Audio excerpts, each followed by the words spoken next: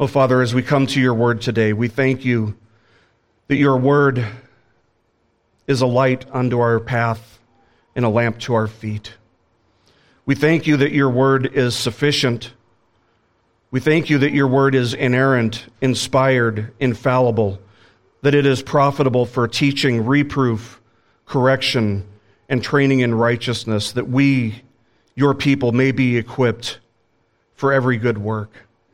And so we ask, O Lord, that by the power of your Spirit working in us and giving us understanding of your word, we pray that you would accomplish these purposes in us. We pray that as we humbly submit to your word, you would make us more and more like Christ. Of course, we pray this for our children as well, children who are both inside the womb and outside the womb. We remember that they are a gift from you. And we pray, O Lord, that you would raise them up to believe in Christ and to be powerful soldiers of Christ in this dark world. We pray for a generation to rise up among our children who would love you and serve you through Christ Jesus. Oh, Father, we know that you can do it. We know that where we fall short, you are more than sufficient.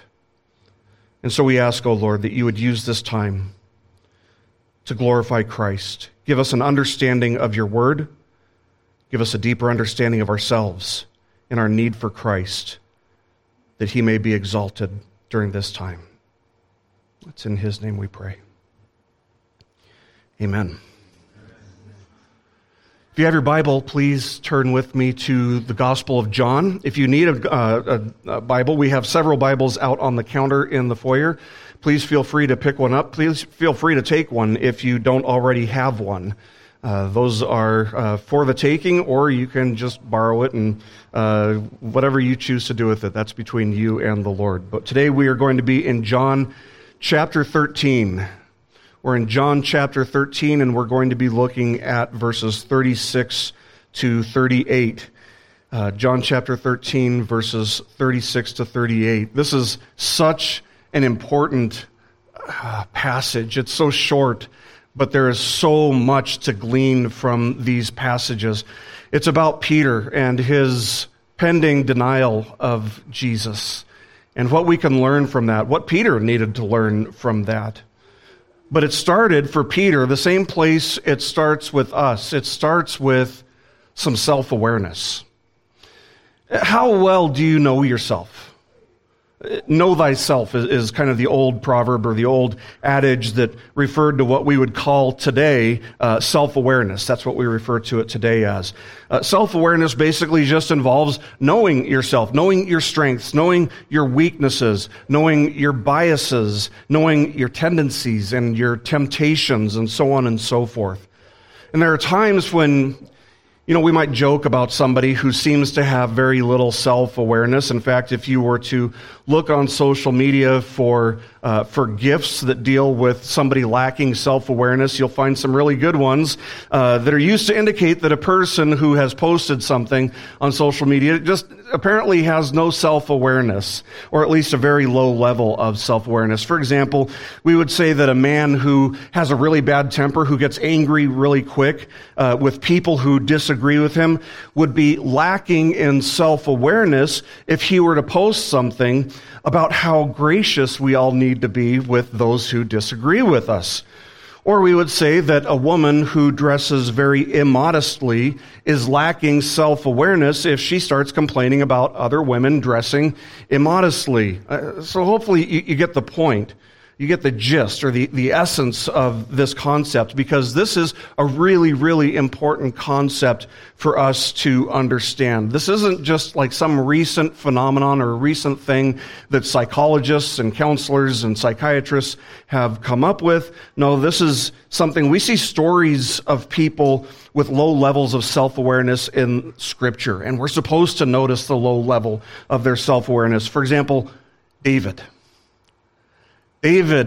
at times, lacked self-awareness. When he committed his sin with Bathsheba and against her husband by murdering him, David would be stunned to be told a parable about two men, a rich man who has many sheep and a poor man who has only one sheep, and how the rich man steals the one sheep of the poor man. And David says, this guy deserves to die, revealing that he has no self-awareness, because it's not until the prophet Nathan says to him, you are the man, that David has any clue that the parable was really all about him and what he had done. But Peter is also a very vivid, a wonderful case study of someone whose levels of self-awareness would often reach critically low levels, almost if not entirely at level 0. And the passage that we come to today would serve as the single clearest example of Peter having little to no self-awareness. Every single one of the Gospels that we have, Matthew, Mark, Luke, and John, every single one of them reveal that Peter was a very brash guy. He was very mouthy when he walked with Christ. He often spoke before he thought, something that a lot of us can probably relate to. He was slow to listen and quick to speak when he should have been slow to speak and quick to listen, often revealing incredible and sometimes almost laughable folly. He would have been a really strong person, kind of a big buff guy, very strong, very muscular. He spent years hauling in fish from the Sea of Galilee, nets full of fish, a profession that requires and builds incredible upper body strength. And so with all that said, Peter, if we were to say a few things about him at this point in his life, he was very confident. He was very bold. He was very brash. He was very courageous. One thing that he was not filled with, we must confess, was self-awareness. And this would cause him to sometimes make very, very foolish mistakes like interrupting Jesus when Jesus was in the middle of saying something important. Now, as we consider the context of the passage that we'll be looking at today, let's remember what's happened in this chapter. Jesus has just dismissed Judas Iscariot from the event that we would refer to as the Last Supper. Judas had set in his heart to betray Jesus, and Jesus identified to John, the disciple whom Jesus loved, that Judas Iscariot would be the one to betray him by handing him a morsel that had been dipped in wine. But sadly, Judas would not be the only one to turn on Jesus, to betray Jesus. To one extent or another, all the disciples would turn on Jesus. They would abandon him when he's arrested, when he's tried by Pontius Pilate and sent to be crucified. But Peter would be different than the ones who just scattered. Peter wouldn't only abandon Jesus, he would also deny Jesus. And not just once, but 3 times. And that's what Jesus will prophesy in our passage today. Now, if you were to read and study Peter's epistles, 1st and 2nd Peter, you'd think, it's hard to believe that it's the same guy, that this is the same disciple that we read about back in the 4 gospel accounts. But what we see in Peter's life, by comparing who he is in the gospel accounts with who he is in his epistles, is that by the time he's older and he writes his epistles, he's gained very, very high levels of self-awareness. Indeed, he has been humbled greatly. What Peter needed to learn between that time in between the Gospels and writing 1st and 2nd Peter, what he needed to learn is what we need to learn, which is the point of this passage. In the words of Puritan author William Gurnall, the Christian's strength lies in the Lord, not in himself. The Christian's strength lies in the Lord and not in himself. How desperately Peter needed to learn that lesson, and how faithful and true Jesus was to ensure that he did. And it's a lesson, friends, that you and I must learn as well. The Christian's strength lies in the Lord, not in himself. Richard Phillips notes in his commentary on John that, quote, those who teach the Bible find that many people are more interested in matters of curiosity or controversy than in the straightforward message of God's word, end quote. Other commentators noted this. One commentator said, quote, speculation about prophetic predictions seems much more exciting than just living a quiet, upright life, ordinary day after ordinary day, end quote.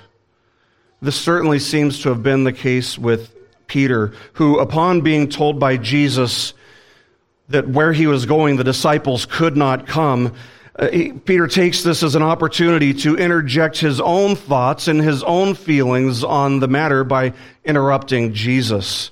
Peter was more interested in what he thought that he was capable of doing for Jesus than he was in what Jesus had to do for him. Just like earlier in the evening when Jesus came to wash Peter's feet and Peter tried to turn Jesus away. Our passage is short, just 3 verses, but it's an important passage. And I'm confident that we will glean many, many important lessons and insights from looking at this passage. But the most important lesson is, once again, that we understand that the Christian strength lies in the Lord, not in himself. We must therefore humble ourselves and put our confidence entirely in Christ rather than in ourselves.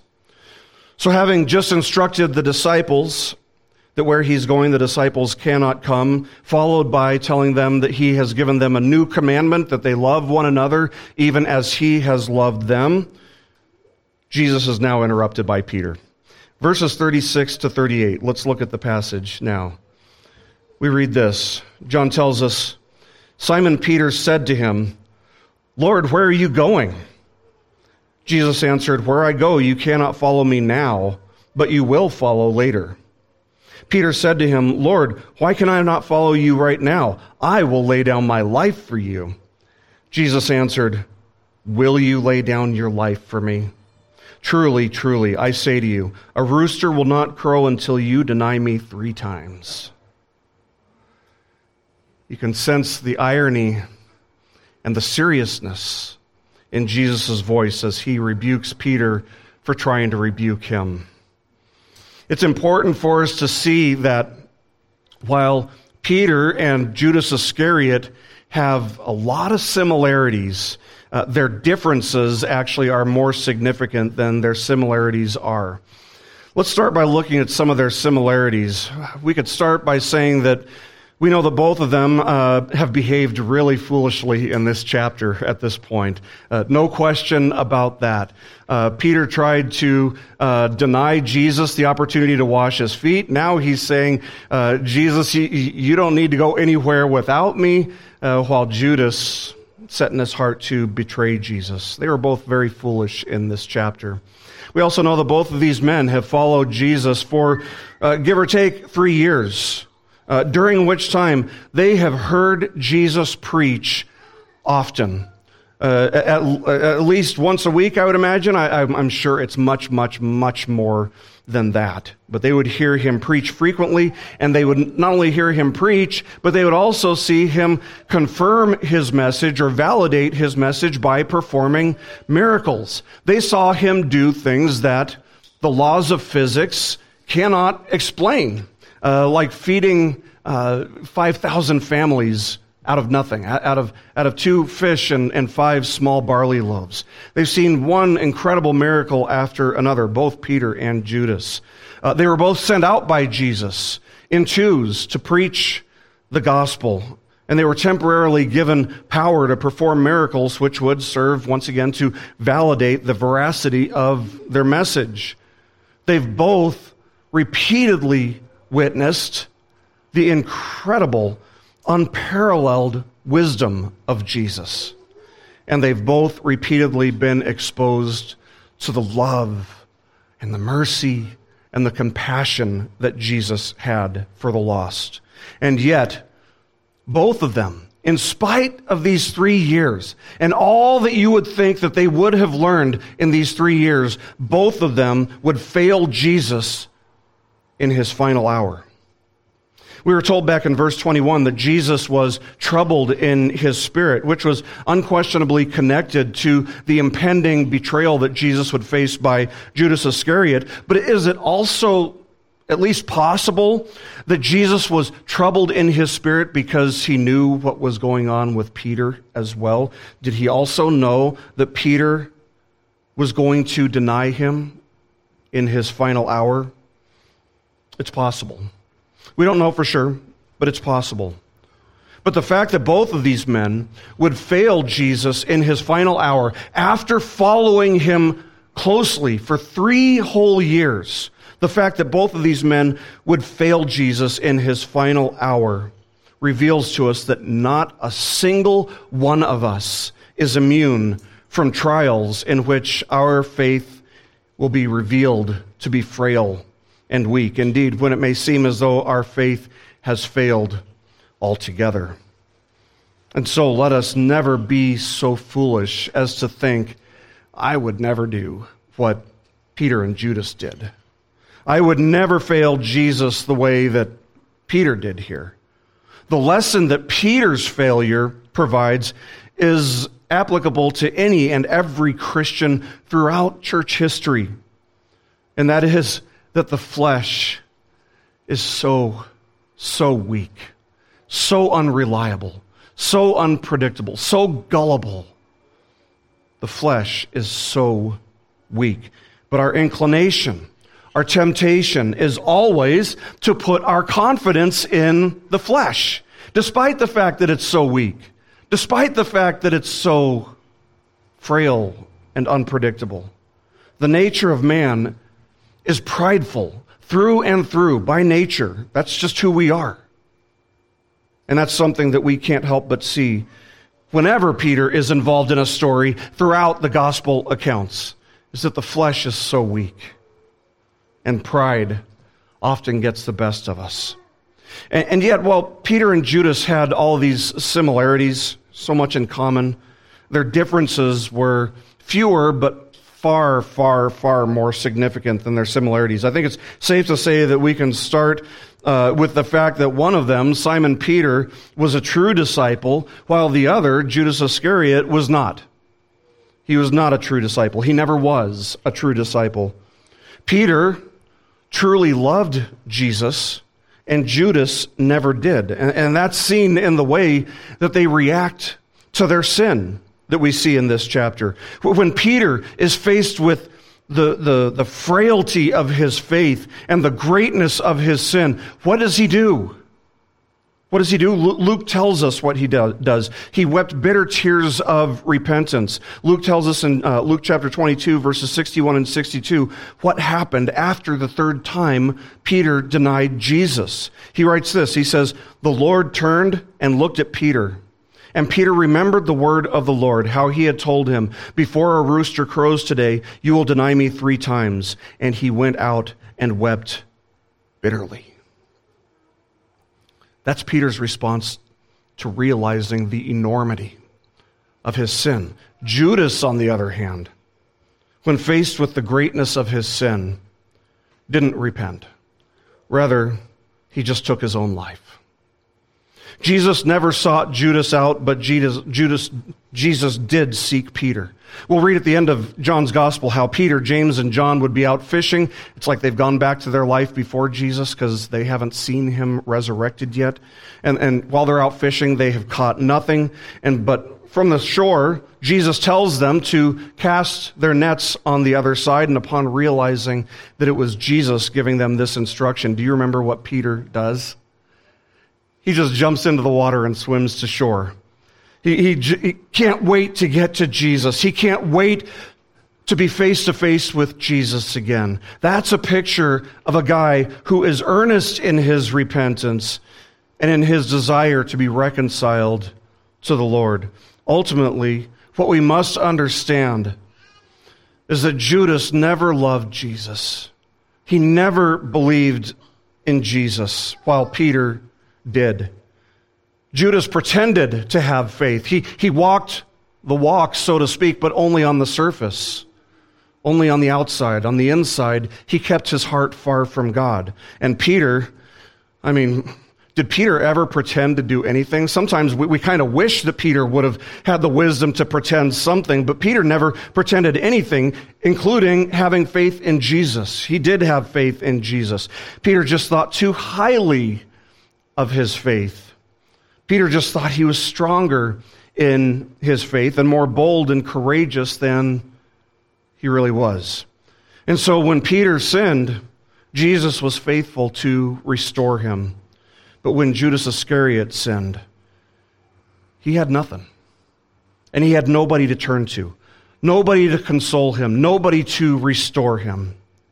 So the first lesson we learn from Peter, therefore, is that like Peter, we must have Jesus as our Lord and Savior. We must believe in him savingly. We must love him. We must have him as our Lord and Savior. Left to ourselves, our faith will fail. Left to ourselves, sin will dominate us.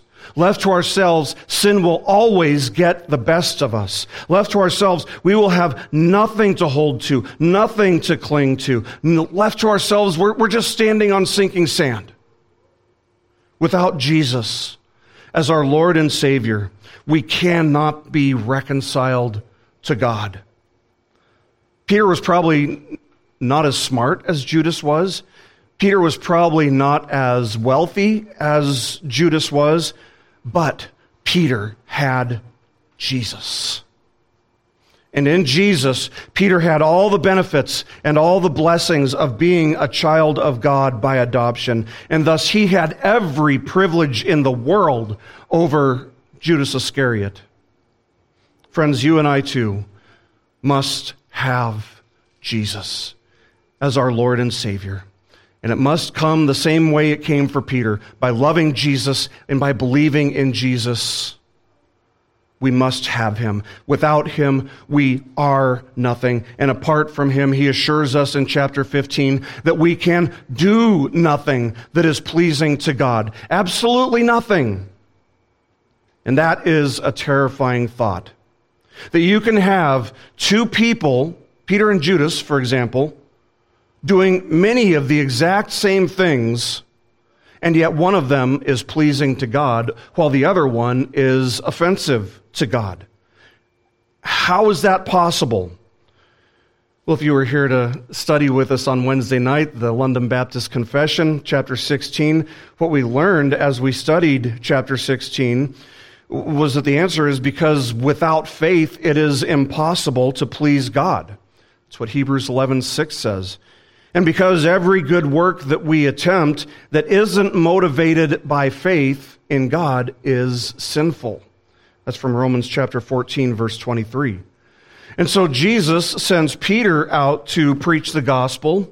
And when Peter does it, it's a good work. But when Jesus sent Judas out to preach the gospel, when Judas does it, it's not. It's not a good work. In fact, it was evil because it wasn't motivated, it wasn't driven by faith, and it wasn't driven by the desire to glorify God.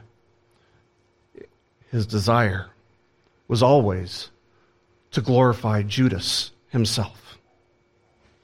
Let us think about these things and consider the implications of this deeply, friends, because the truth is that you can be doing all of the right things externally. You can be doing all the things that you're supposed to do, like go to church, praying. You can even fast. You can even study your Bible every day. It's entirely possible for a person to do all of those things and yet be doing evil works because your heart is still far away from God as you do these things. And you're not doing it for the glory of God. You're doing it for the glory of self, or for your own comfort, or for some benefit for yourself. That is a hypocritical faith, a faith that does not save. And how do we know that this is possible? Because that's the kind of faith and that's the kind of walk that we see in Judas. for 3 years, what he did was for the glory of Judas. Judas didn't have Jesus as his Lord and Savior because he never loved or believed in Jesus, but Peter did. And that made all of the difference. Friends, we too need Jesus as Lord and Savior. If he's not, what are you waiting for? Because tomorrow is never guaranteed. But if Peter's motivation was correct, here's what we might be left wondering. If Peter's doing all this for the right reasons, out of faith and out of a desire to glorify God, if Peter's doing these things all for the right reason, then how in the world does he fall into such incredible sin that he would deny Jesus not only one time? It's one thing to deny him one time and catch yourself and be like, what am I doing? But 3 times. How did he fall into such incredible sin? And make no mistake about it, Peter's sin of a 3-fold denial of Jesus was an incredible and heinous sin. And so to answer this question, let me start by saying that just like with Judas's sin, Peter's sin didn't just pop up out of nowhere. It didn't just like spring up in a vacuum with no context and no history. He had been working his way up to this point for some time, because throughout the years of walking by Jesus' side, one thing that we see about Peter over and over and over again was that he was a brash and prideful man. So prideful that he often attempted to correct Jesus or to rebuke Jesus. How foolish do you have to be to do that? Is there a time, apart from this where he denies Jesus 3 times, is there a time that Peter's pride really gets the best of him in a terrible and tragic way? How about when Peter famously makes his profession of faith in Christ? Jesus asks them, who do the people say that I am? And some people say you're John the Baptist. Some people say you're Elijah. Some people say this and that. And Jesus says, what do you think? And Peter famously blurts out, you are the Christ, the Son of the living God. Bingo. And Jesus responds by saying, blessed are you, Simon Bar-Jonah, because flesh and blood did not reveal this to you, but my Father who is in heaven. And then only a few verses later, we read, from that time Jesus began to show his disciples that he must go to Jerusalem and suffer many things from the elders and chief priests and scribes and be killed and be raised up on the 3rd day. Peter took him aside and began to rebuke him, saying, God forbid it, Lord. This shall never happen to you. Does that sound familiar? It's almost exactly like what's happening here in John chapter 13. It's very similar to what happened on the night of Christ's betrayal here in our passage in John. And what did Jesus say back to Peter when Peter tried to talk Jesus out of doing what he had been sent to do? He said, rather famously, get behind me, Satan. You are a stumbling block to me, for you are not setting your mind on God's interests, but on man's. How did Peter go from, blessed are you, Simon Bar-Jonah, to being called Satan in under 10 seconds, basically? How did he do that? His pride. His pride. Same thing as happened here in our passage in John. So we see that Peter has a history, that he's been working his way up to this point where his pride is an issue for him, where he exalts his ideas over God's. He's been doing this now for some time. It's very, very rare that a Christian falls into a really heinous, really big sin just out of nowhere. Rather, this is a problem with Peter that has been festering and working up and building up for some time, slowly and subtly, very subtly gaining momentum in his life. It's going to have to reach a point where it breaks Peter. So, the first reason Peter failed and fell into sin here was because of his own ignorant pride. He was always quick to speak and slow to listen, even to Jesus, when he should have been slow to speak and quick to listen. But notice that Peter seems to have completely missed a couple verses there, missed the new commandment that Jesus gave the disciples. Look back at what Jesus had said in the verses leading us up to this point. He starts by saying, "Where I am going, you cannot go," and he's referring to the cross there. Then Jesus gives the disciples the new commandment, that they love one another even as he has loved them. And so then Peter interrupts and takes us back 3 whole verses. He just glossed over what was in between. He was speaking when he should have been listening. Given that Jesus was referring to his journey to the cross, Peter's question reveals just an incredible ignorance, given that Jesus had explained so many times why he was going to Jerusalem and what was going to take place when he did go to Jerusalem, but would be raised 3 days later. We saw that in the passage from Matthew chapter 16 that we just looked at, in Peter's famous confession of Christ, but we also saw it in the previous chapter here in John chapter 12, verse 33, where Jesus was telling the disciples the kind of death that he was about to die. A.W. Pink notes this of Peter's ignorance, even after being told dozens of times by Jesus what was going to happen. Pink writes this, he says, quote, "This illustrates the fact that men may receive much religious instruction and yet take in very little of it, the more so when it clashes with their preconceptions," end quote. And Peter had a lot of preconceptions. Peter had a lot of preconceived notions about what Jesus was going to do that didn't square with what Jesus was teaching him. And so Peter, instead of yielding himself to what Jesus was very clearly, very plainly saying, Peter stuck with his own preconceived notions over what Jesus had taught him. Friends, pride will do exactly that. Pride will do exactly that. It will elevate and exalt your own feelings, your own opinions, your own experiences, your own preconceived notions over what God clearly reveals in His Word. That's what pride does. It makes reading and studying the Bible a challenge, because when we read the Bible, we have to put those preconceived notions aside and let the Bible speak for itself. That's what exegesis is. That's what we're trying to do when we come to the Bible. But Peter was full of ignorant pride. Make no mistake about it, by the way. This happens all the time to people today. Their preconceived notions, their pride gets in the way of them understanding what the Scriptures say. It's why you can still have two Christians read the exact same Bible, hear the exact same sermon, and yet one will continue to hold on to an erroneous understanding of a passage while the other doesn't. Why the difference?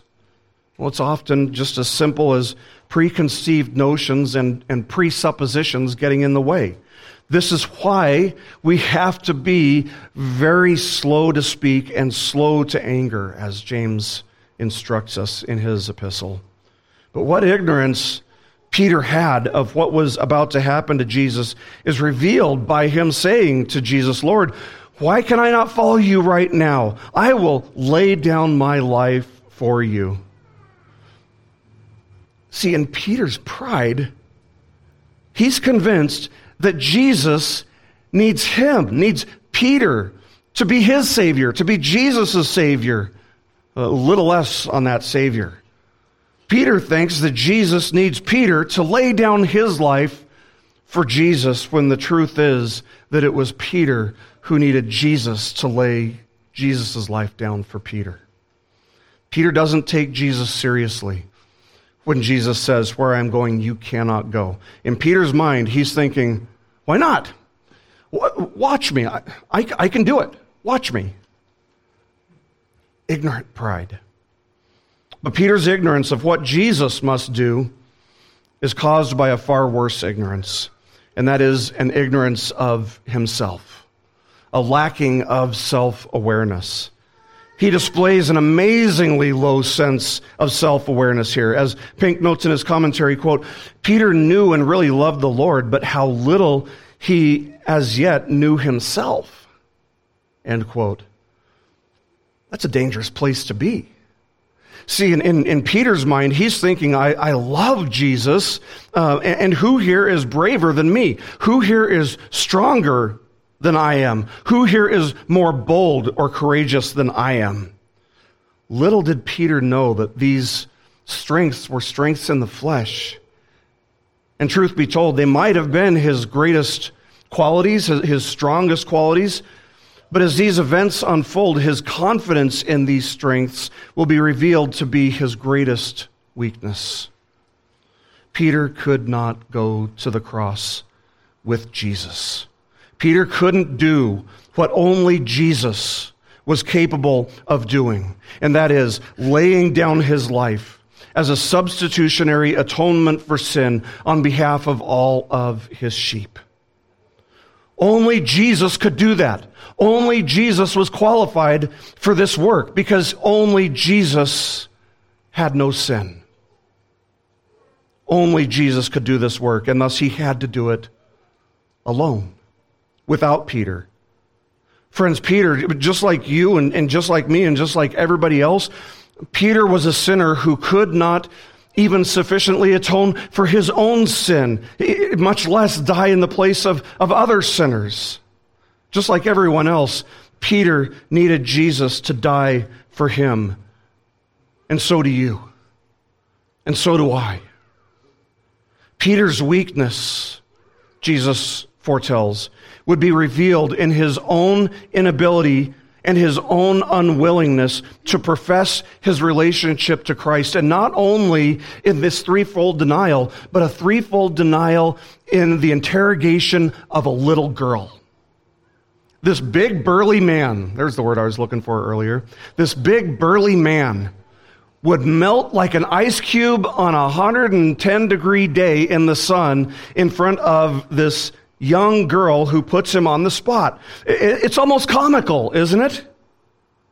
It would be comical if it wasn't so tragic, if it wasn't so humiliating for him, if it wasn't so humbling for him. And that, friends, that's what Peter needs, isn't it? He needs to be humbled. He needs to learn to put his pride to death because he doesn't know how to be humble at this point. He's filled with pride. And you can't be filled with pride and filled with humility at the same time. But here's the question. Can God cause the proudest sinner to be humble? Yes. Yes, he can. And that's the exact virtue that God will instill in Peter in the lesson that he's going to learn in his threefold denial of Christ. Luke tells us that Peter said this right after arguing along with the other disciples about which one of them was the greatest. So Jesus tells the disciples in Luke that he was about to be betrayed. And then we read this in Luke chapter 22, verse 23. He writes, quote, "And they began to discuss among themselves which one of them it might be who was going to do this thing." And then we read in verse 24, "And there arose also among them a dispute as to which of them was regarded to be the greatest." The timing of this, they're all brash, they're all prideful, they're all foolish. Mark tells us that in the midst of all this discussion about who's the greatest disciple, Peter would proudly boast this. Mark chapter 14, verse 29. Peter says, "Even though all may fall away, yet I will not." And then it was in the next verse, verse 30, that Jesus predicted Peter's denial. So another quality that would cause Peter to fall into such a grievous sin was his overconfidence in himself. This confidence in himself, in his flesh, would be exposed by Satan as Peter's greatest weakness. So the first reason that Peter fell was that he was ignorant of what Jesus was going to do and why Jesus alone was qualified to do it. The second reason that Peter fell into this sin was because he was ignorant about his own shortcomings, his own weaknesses. Third, Peter was overconfident in his flesh. He thought that Jesus needed him. He didn't understand, as well as he needed to, how desperately he needed Jesus. He would, as a result of how this would play out. He would understand this. But at this point, he's not there yet. Listen very closely, friends. If there is one piece of advice that I can give you in how to avoid falling into deep, heinous sin, it's this: know that in your flesh, you're capable of doing so. Know that in your flesh, there is no depth that your flesh cannot take you to. There is no sin that you are incapable of committing when you put too much confidence in the flesh. Knowing that it's possible not only for you to sin, but to sin in a tragic and humiliating way, that's the first step to avoiding a fall into sin. And if you convince yourself that you can't fall into an enormous sin or this kind of sin, you're already halfway there. You're already halfway there. Like Peter, we're all prone to wander. In the words of J.C. Ryle, quote, "There is an amount of weakness in all of our hearts, of which we have no adequate conception, and that we never know how far we might fall if we were tempted." End quote. Being aware of that is the place to start avoiding a terrible fall into sin. Know that it is entirely within your ability to fall, and to fall badly. Therefore, put no confidence in your flesh. Rather, place all of your confidence humbly in Christ. Kill your pride and walk humbly with the Lord. I have very deep and real concerns about any Christian who says things like, real Christians would never commit this sin or that sin. Oh, really? Because that's exactly what Peter would have thought about himself.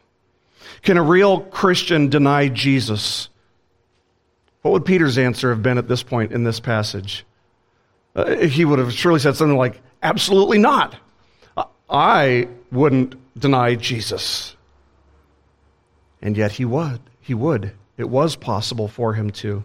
So it's very important for us to avoid allowing pride to cause such ignorance of ourselves and such low levels of self-awareness. So then we must ask, how do we gain self-awareness? One way is through regular, humble self-examination. What do you see within yourself? What do you feel? What do you really believe? And what really motivates you to do the things that you do?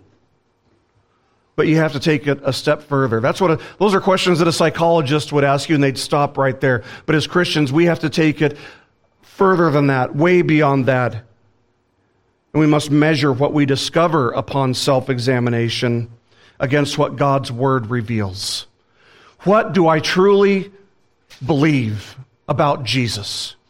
What really motivates me? Okay, I've got my answers. Now what does Scripture say? Do I need to repent? So we're taking it way further. And upon this honest self-examination, when held up to God's holy, inerrant, infallible, inspired Word, it will always make us aware of areas where we fall short and where we are most vulnerable. It will always leave us humble if we're being honest with our self-examination. Proverbs chapter 4, verse 23 says this. It says, "Watch over your heart with all diligence, for from it flow the springs of life." How do we do that? How do we watch over our heart with all diligence? Through humble, regular self-examination in light of Scripture. The Christian strength lies in the Lord, not in himself. We must therefore humble ourselves and put our confidence entirely in Christ rather than in ourselves, rather than in the flesh. Luke tells us that shortly after Jesus predicts Peter's failure, he adds in Luke chapter 22, verses 31 and 32, "Simon, Simon, behold, Satan has demanded permission to sift you like wheat. But I have prayed for you that your faith may not fail, and you, when once you have returned again, strengthen your brothers." Peter needed to learn, and he would have to learn the hard way, what he would later write in his own epistle, that your adversary, the devil, prowls around like a roaring lion, seeking someone to devour. You know what? Peter's writing from experience there. He's writing from his own personal experience. That's exactly what was happening that night. Satan was prowling around like a lion, asking to sift Peter, demanding to sift Peter. And even with all of his incredible manly strength, he was not strong enough. He was not brash enough. He was not determined enough in the flesh to do battle with the enemy of his soul. And friends, neither am I, and neither are you. The sooner we realize the truth of this, the sooner we will abandon self-confidence and will instead put our confidence entirely in Christ. The sooner we do that, the sooner we put our confidence entirely in Christ instead of in the flesh, the sooner we will learn his power. So why did the devil not consume Peter entirely? There's only one answer. It's because Jesus prayed for Peter. Yes, it is that simple. "Simon, Simon, behold, Satan has demanded permission to sift you like wheat, but I, Jesus, I have prayed for you that your faith may not fail." What a wonderful thing that is to read. Ultimately, the reason that Peter would not be entirely devoured or completely consumed by Satan is because Jesus would not allow Satan to do so. He would allow Peter to be sifted like wheat, but only insofar as it worked for Peter's good and for God's glory. We can never boast of how great or how unshakable our faith is, because even our faith isn't of ourselves. It's a gift from God. Peter wasn't spared because of the strength of his faith or the size of his faith. He was saved because of the strength and the unthwartable power of Christ to hold on to Peter. And in the same way, we aren't saved because of the size of our faith or the depth of our faith or because of the grip we have on Jesus. We are saved because of the grip that he has on us. And we have seen that theme throughout the study of John's gospel, that Jesus has clearly declared this and made provision for all Christians throughout the ages to hold us fast until the end, to persevere, even in difficult times. In John chapter 5, verse 24, Jesus said, "Truly, truly, I say to you, he who hears my word and believes him who sent me has eternal life and does not come into judgment, but has passed out of death and into life."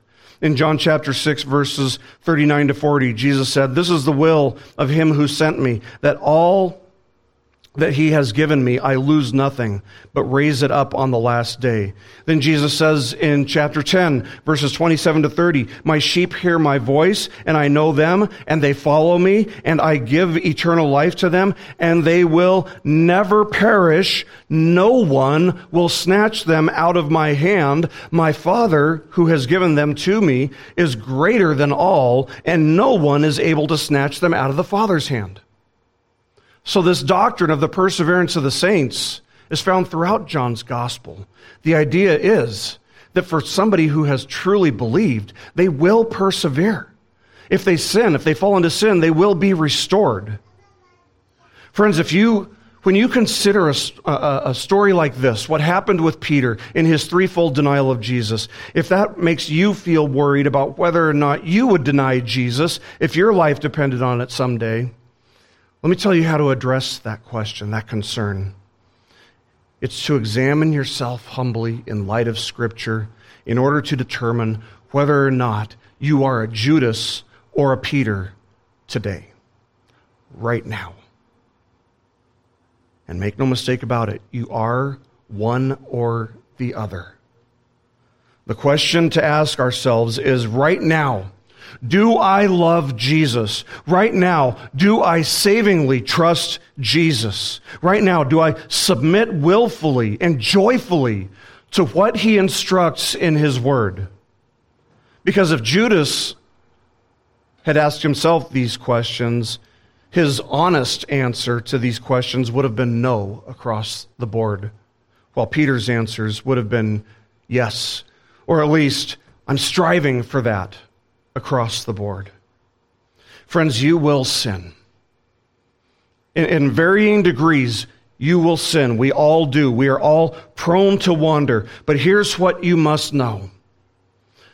No matter how badly you sin, if you have truly and savingly believed in the Lord Jesus Christ, you have been adopted by God by grace through faith in Christ alone.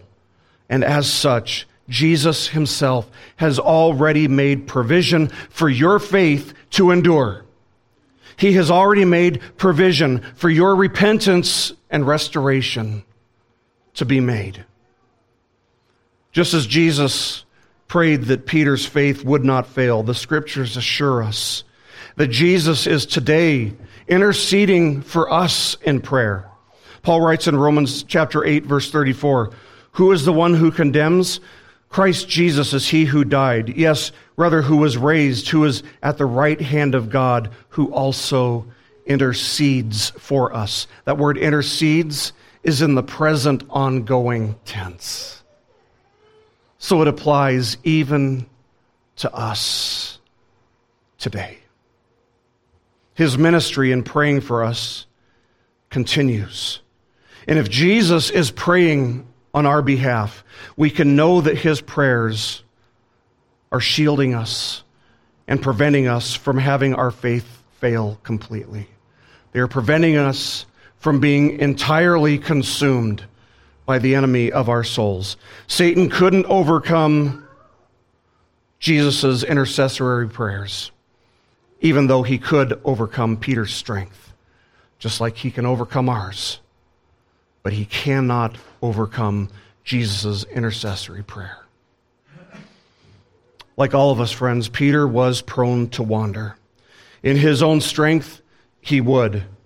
Despite his good intentions, despite every good intention, Peter did not have the strength on his own to remain faithful to Christ. And friends, on our own, neither do we. Therefore, examine yourselves humbly in the light of Scripture, and you'll see that it's true. You'll see that it's true, that on your own, in the power that you have on your own, your faith will not stand.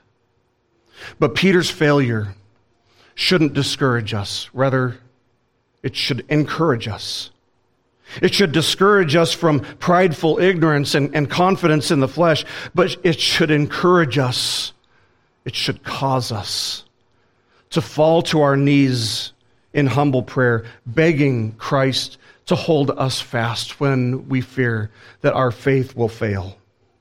Begging that the Spirit will teach us to put no confidence in the flesh, and begging that the Spirit would teach us, indeed that he would empower us or even cause us to humble ourselves before the Lord and to put our confidence entirely in Christ rather than in ourselves. Because the Christian's strength lies in the Lord and not in himself. Let's pray.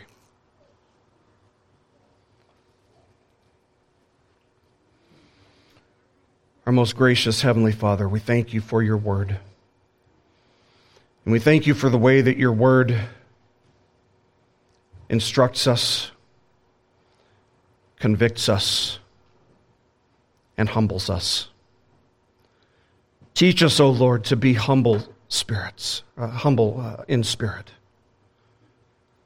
Teach us, O Lord, to put to death our prideful tendencies, our prideful confidence in the flesh. Teach us, O Lord, to glorify Christ in this way, that in our weakness, his strength may be made known for his glory. And in his name we pray. Amen.